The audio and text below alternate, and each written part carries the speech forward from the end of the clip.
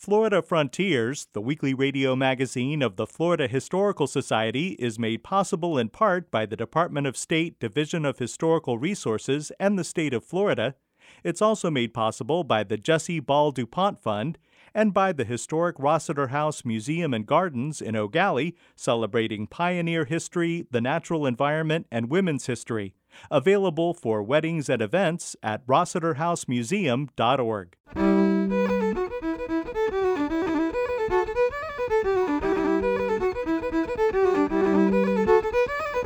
This is Florida Frontiers, the weekly radio magazine of the Florida Historical Society, on the web at myfloridahistory.org. I'm Ben Brotmarkle, and coming up on the program, an historic property in Eatonville is being threatened by development. Shortly after the town's incorporation, the Robert Hungerford Industrial and Normal School was established on the Booker T. Washington model at Tuskegee, Alabama.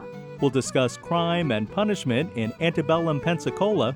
Samuel Keep, in 1827, wrote to a relative that he was, quote, obliged not to step out of doors without both my pistols loaded, end quote.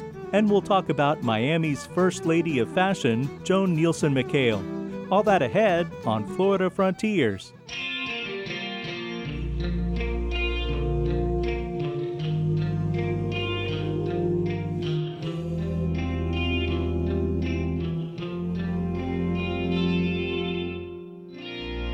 Now you can tear a building down, but you can't erase a memory.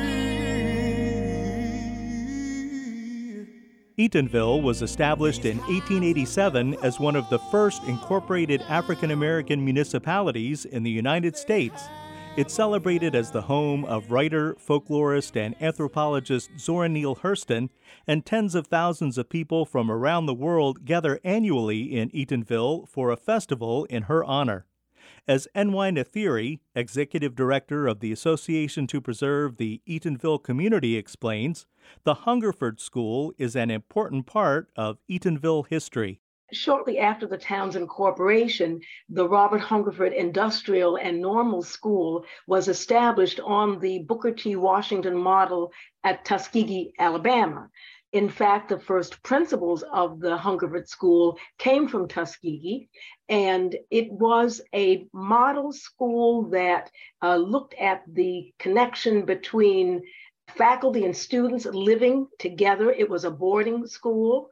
The school furnished all of its needs internally, that is, had chickens and hogs and grew crops. It was essentially a 19th century STEM school because the students were trained in the manual arts, industrial arts, trained if they wanted to go further after graduating. And so within the emotional fabric of the town of Eatonville, the school really represented that kind of close tie in the American society when the teacher, the preacher, and the doctor were fundamental to the core of society. That really is the Hungerford School, known for its academic excellence. And only in the desegregation era, when there was a systematic denigrating of high schools and academic schools in African-American communities, Hungerford fell on hard times, essentially after it became part of the public school system in the 1950s and 60s. In 1951, the Orange County School District destroyed the original Hungerford School buildings and constructed new facilities. In 1974, a substantial portion of the Hungerford School property was sold to make way for the construction of I-4. In 2020, the Orange County School Board demolished the Hungerford School and wants to sell the site for more than $14.5 million. Developers are proposing to build hundreds of townhomes as well as commercial and office space in the heart of the historically black town. N.Y. Nathiri. The people of Eatonville gave the land over to Orange County Public Schools specifically for the education, quote unquote, of Negro children. The reason I bring this forward is because Eatonville and the Hungerford property represents an exception to how Orange County Public Schools has property for educational purposes. The short answer to what would happen to Eatonville, it would actually be historic Eatonville would be erased. And in fact, the inheritance, the legacy of that land, there would be no economic justice for the people of Eatonville and our posterity, because Orange County Public Schools would have sold the land to developers who, and I say this with confidence because so many of our preservationist friends who have reviewed these documents and the plans, there is 100% agreement that this is absolutely horrible development planning, and that the historic character of Eatonville would disappear and the town would disappear because of the configuration. You cannot take 100 acres of land and develop it in the way that's being proposed and keep the integrity of the historic character, the history, and the culture. N.Y. Nathiri and the Association to Preserve the Eatonville Community have a very different vision for the Hungerford School property that includes a cultural campus to benefit residents while protecting the town's history. Our commitment is to have the land be returned and put in a land trust such time that proper master planning could be conducted, and we could then as a community establish the highest and best use of the land, bringing to the issue the best minds, the best experiences nationally, because Eatonville is nationally significant. And I say that because we're talking to Florida Frontiers audience. This is an audience that has an appreciation for history and for heritage and for the continuity of history. So this is really about a current event that has implications for posterity. The Southern Poverty Law Center for Economic Justice Project is helping with the effort to encourage planning carefully for the future use of the historic Hungerford School property. This is an essential example of what it means when your network of relationships across disciplines comes to the fore. As I said, we have sent out these plans for review, and the resulting analysis was unanimous. And one of our friends in West Texas, who previously had been on faculty at the University of North Carolina, Chapel Hill, suggested that research that graduate law students might find this a project that would be really of interest. That's how we started, because people might be interested in terms of the way the legal system works. You'd have to have what's called, I would call a supervising attorney local in the state of Florida. And so the University of Florida has a unit, and that might not be the right word, with the Southern Poverty Law Center, and Kirsten Anderson, who heads the regional operation, has picked this up. And really, we are so grateful that the Southern Poverty Law Center sees this as a project worthy of exploration. The developer's controversial plans for the historic Hungerford School property are under review by the state of Florida. We spoke with N.Y. Nathiri, Executive Director of the Association to Preserve the Eatonville Community.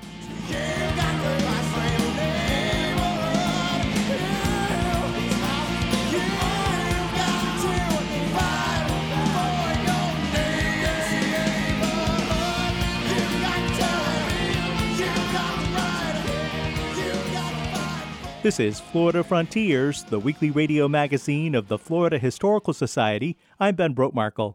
Visit us anytime online at myfloridahistory.org to find out about upcoming events, listen to archived editions of this program, watch more than 50 episodes of our public television series Florida Frontiers, and much more. That's myfloridahistory.org.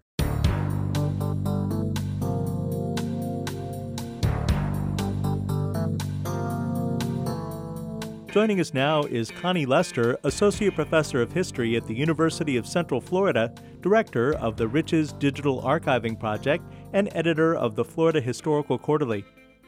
Connie, if Tristan da Luna's 1559 settlement had lasted, Pensacola and not St. Augustine would have been the oldest continuously occupied European settlement in what would become the United States, but the town is a rich part of our state's history. Although Pensacola is one of the oldest sites of European attempts at settlement in North America, the town was, in many ways, still a part of the borderlands in the state's territorial and early statehood era. And life on the borderlands was often short and brutal, as the philosopher said, and for the very reasons that inspired the remark. Frontier life had few restraints, with few structural manifestations of the power of the law. James M. Mike Denham, a professor at Florida Southern College in Lakeland, has spent his career studying crime and the court systems of antebellum Florida. In a 2011 article in the Florida Historical Quarterly, he focuses attention on crime and punishment in Pensacola and Escambia County in the period 1822 to 1860. Denham provides a summary of the views of contemporary Pensacolians on the causes of crime and violence and contrasts them with the interpretations on crime and punishment offered by historians and social scientists who study the American South. According to Denham, quote, most Pensacolians believe that drinking, gambling, moral depravity, and a Southern penchant for hot blood, both separate and together, were causes for violence and crime. A survey of scholars points to ethnic conflict, economic and racial conflict, a free-for-all political process, and America's root hog or die system of individualism as prominent factors. More specifically, Bertram Wyatt Brown argued for the role of the Southern system of values characterized as honor as a contribution to the region's penchant for violence. And writing on Florida in the antebellum period, Edward Batiste argued that, quote, the desire for mastery and antipathy toward submission dominated the individual consciousness and collective unconsciousness of white men who moved to Florida, end quote. Denham argues that the similarities of Pensacola to other Gulf Coast towns of the era, New Orleans, Mobile, and Tampa, and the rich archival sources on court activity without gaps for the entire antebellum period makes the city a model for the Gulf region. Pensacola included a heterogeneous population of Anglo-Americans, blacks, enslaved and free, and Spanish Creoles with a cultural confluence of Spaniards, blacks, Scots traders, and indigenous people, primarily Creeks. In 1850, it had the largest free black population in the state, 375. As Florida's most important port on the Gulf, it had access to other cities such as New Orleans and Apalachicola, as well as the Caribbean and South America. A busy port with strong military presence, Pensacola was a frontier town with world connections. It was unusual from a historian's perspective in its preservation of criminal and court records. As Denham notes, when utilized with newspapers, state prosecution activity, and other sources, the court records shed light on many aspects of criminal activity in Pensacola, including the types of crimes that were committed, the frequencies to which they were committed, and the success or lack of success to which they were prosecuted. Patterns of punishment can also be discerned. Connie, what were considered to be serious crimes in 19th century Pensacola, and how were these crimes dealt with? Criminal activity fell into several discernible categories: murder, theft, fighting, runaway slaves, escaped criminals, gambling, and adultery. Denham notes that the most dangerous crimes were crimes against persons, and between 1822 and 1866, court minutes show 309 persons were indicted for violent crime, 36 for murder, 231 for assault and battery, and 39 for assault with intent to kill. Of that number, only 126 were convicted. Fighting between soldiers and sailors and the general population accounted for much of the violence. Samuel Keep, a Bostonian who supervised construction of the Navy Yard in 1827, wrote to a relative that he was, quote, obliged not to step out of doors without both my pistols loaded, end quote. Although violent, most assaults were not fatal and occurred at all levels of society, from laborers to political elites, and included free blacks and slaves. Theft was generally met with corporal punishment. Enoch Howe, who stole a pocketbook containing $115, a writing desk, and numerous articles of clothing, was sentenced to a fine of $50, forced to stand in the pillory for 2 hours, and received 10 more stripes than the law allowed, a total of 49 lashes. Despite the physical severity of punishment, Pensacola continued to be plagued by crimes against property. In 1853, a theft ring headed by Samuel Piper stole $1,000 worth of silver from a British ship, blew up an iron chest in Davis and Cox's store, and made away with $1,600 in gold and $100 in gold from a second store. Connie, today, opponents of gambling and drinking say that these vices can lead to more serious criminal activity, and as you pointed out, that was true in 19th century Pensacola as well. Yes, gambling and drinking were viewed as both crimes and the source of other criminal activities. Pensacolians were especially concerned about, quote, Negro gambling houses and tippling shops, which resulted in manifold disorders to the interruption of the peace of the city, end quote.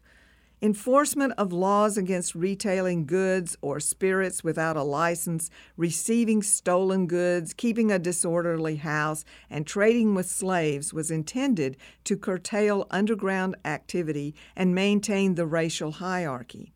In 1838, Joseph Alton was fined $150 for trading boots and other stolen property with a slave named David and a white man.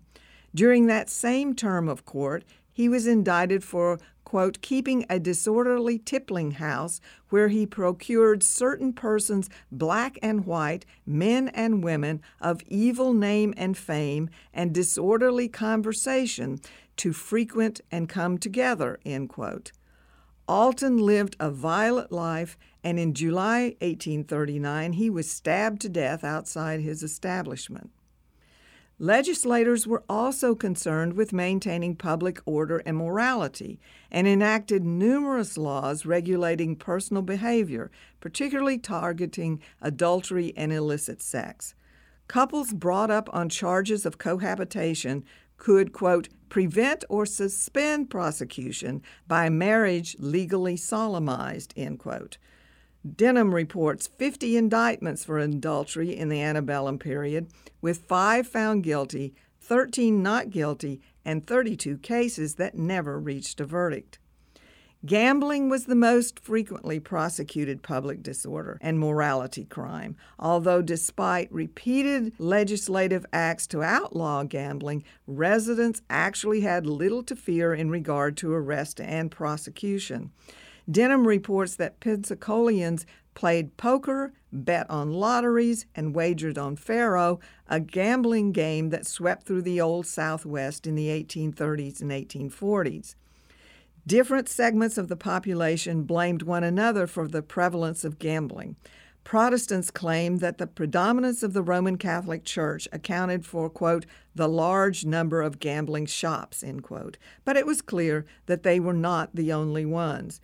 Denham cites a commenter who noted that, quote, Anglo-American gamblers are as dexterous as in evading laws as they are in handling cards, end quote.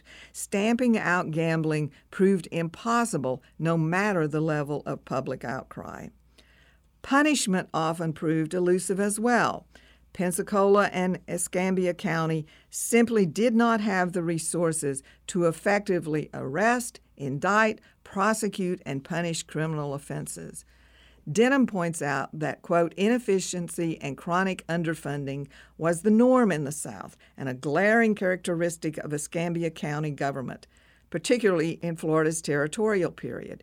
Sheriffs, U.S. Marshals, and their deputies worked on fees, and citizens were loath to pay taxes to incarcerate criminals. Richard Hassel Hunt, editor of the Pensacola Gazette, wrote in 1828 that, quote, "Our criminal jurisprudence is little less than a dead letter.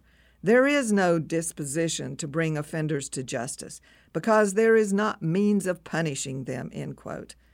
Pensacola did not have a secure jail.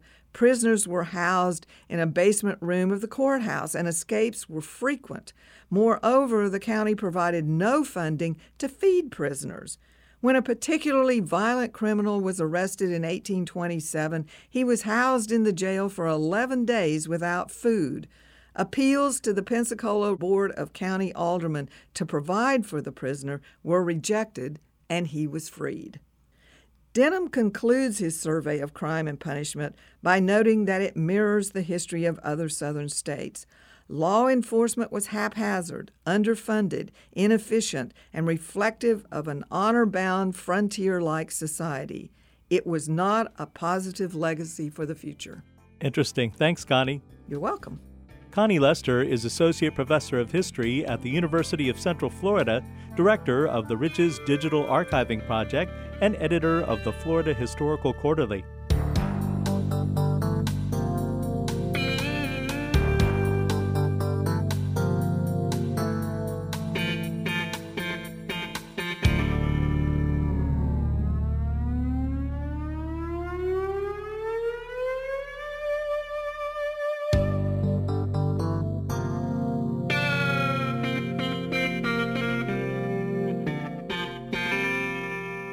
This is Florida Frontiers.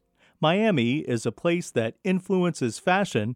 As Holly Baker reports, Joan Nielsen McHale made a career of writing about fashion in Miami.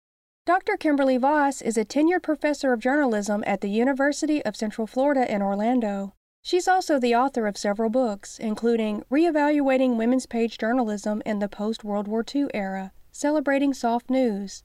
She told me about Joan Nielsen McHale, the influential Miami News fashion editor who was known as Miami's first lady of fashion in the 1950s and 1960s. Joan was a real pioneer in terms of early society writing. She was a great fashion editor, and she was one of the few women of her era in Miami to balance having a family with her career as a women's page journalist. She had 4 children. Most of the women's page journalists of that era had none. So she really was doing something that she didn't have a model for. She was really kind of trying to balance all these things on her own without the things that we have today, like childcare and that sort of thing. Joan was raised during the Great Depression. She had polio as a child. She began to get interested in journalism in high school and started writing society news for the Miami Daily News at age 15. Before the 1970s, the only place where women like Joan Nielsen McHale could work in the newspaper was the women's page. In the early 20th century, the women's page mostly covered society and fashion news. In the 1950s and 1960s, the women's section of the newspaper began discussing not only soft news, but also hard news topics, such as equal rights and reproductive issues. Quite often during this era, in the 1950s going into the 1960s, women couldn't work anywhere else in the newspaper on the editorial side. They could do classifieds and answer phones, of course, but to be in the women's page was sometimes seen as lesser, but women like Joan were significant to their communities and significant in what's called soft news, family, fashion, food, and furnishings. She had a noon to 2 daily talk show on WKAT. So she was multitasking early. So she did radio and she did print news. She went to the University of Miami, where she was voted a class clown. She had that kind of personality, and you can kind of see that in her writing and in her friendships. She dropped out in 1953 to go into journalism. She had been the newspaper editor at the University of Miami, and she said in her later years, everything she really learned about journalism, she learned at the student newspaper, which I think could be said for lots of folks that have gone through student newspaper work in college. As consumer culture emerged in the 1950s and 1960s, fashion journalists working for newspapers like the Miami News and the Miami Herald became very influential. Fashionable readers looked to Joan Nielsen McHale for the latest clothing trends. She also became known for her society column about ordinary people. When she was at the Miami News, she did have a kind of a neighborhood column. The neighborhood column would say, this is what your neighbors are doing. This is where so-and-so got accepted to college. This is where people are vacationing or the kinds of things they did in their everyday lives. And historically, I think that's going to end up being very important. And many newspapers had that. And that was Joan's beat for a while, to write about what everyday people were doing, not just society parties or fundraising balls and that sort of thing, but just everyday people. And I think that's the thing that she's truly added to South Florida history, as well as the fact that the things she did at Women's Wear Daily, I think, are going to be studied by fashion journalists and fashion historians in years to come. Even though her column for Miami News often focused on everyday people, Joan Nielsen McHale also had the opportunity to cover the most famous family of the time, the Kennedys, for Women's Wear Daily. After she left Miami, she went to Women's Wear Daily, which is a nationwide newspaper devoted to fashion. And again, fashion is a significant industry in this country, even though we sometimes dismiss it as fluff or kind of lesser than hard news. But she covered fashion at Women's Wear Daily for many years, and one of her main beats was the White House. So she had a White House press card in the same way that Helen Thomas did. In fact, they worked there at the same time. But it was Joan's job to cover fashion at a time when the White House was very fashionable. This was the Jackie Kennedy years, as well as the fact that John F. Kennedy's sisters were also very fashionable. They don't always get the credit. And so she covered the inauguration. Describing what everyone was wearing was news. And we still see this to this day, who the designer is, what kind of coat the First Lady is wearing, what other celebrities that are at the inauguration. So she got as much coverage for her work that was then often picked up at other newspapers across the country as a political writer. In 1961, she covered President Kennedy's State of the Union address. She also noted in her coverage that the president's sister, Ethel Kennedy, was hatless. Now, that doesn't seem like it would be news today, but Ethel not wearing a hat at this formal event was considered a big deal. And the Kennedys and hats are also part of fashion history. President Kennedy was known as the person that stopped men from wearing hats in our country. And again, whether you like hats or don't, it's still a moment in history. And presidents after Kennedy still sometimes had to defend not wearing hats, but the Kennedys had a real change about that moment. Joan Nielsen McHale's fashion news reporting helped put Miami on the map as a trendy and stylish city. From being the fashion editor for the Miami News to reporting on the fashion of the Kennedy family at the White House during the peak of their popularity, she left her mark on women's news. Dr. Kimberly Voss. Women like Joan made a difference in their community. They helped connect people to each other. They helped establish communities, especially when Miami was just kind of finding its footing in terms of a growing city. And she was the kind of person that helped change women's news. And since that was the one place that women could work at the time, that challenge to what women were interested in the newspaper, was so important. And we see that in later years as we start to understand that women's interests were both inside the home and outside the home. For Florida Frontiers, I'm Holly Baker, Public History Coordinator for the Florida Historical Society and Archivist at the Library of Florida History in Cocoa. You've been listening to Florida Frontiers, the weekly radio magazine of the Florida Historical Society. Please join us right here again next week. Until then, find us anytime at myfloridahistory.org and on Facebook. Production assistance for Florida Frontiers comes from Connie Lester and Holly Baker. The program is edited by John White. Have a great week. I'm Ben Brotemarkle.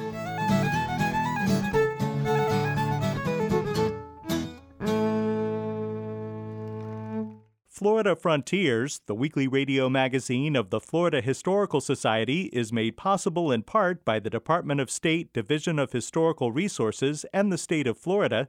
It's also made possible by the Jessie Ball DuPont Fund and by the historic Rossiter House Museum and Gardens in Eau Gallie, celebrating pioneer history, the natural environment, and women's history. Available for weddings and events at rossiterhousemuseum.org.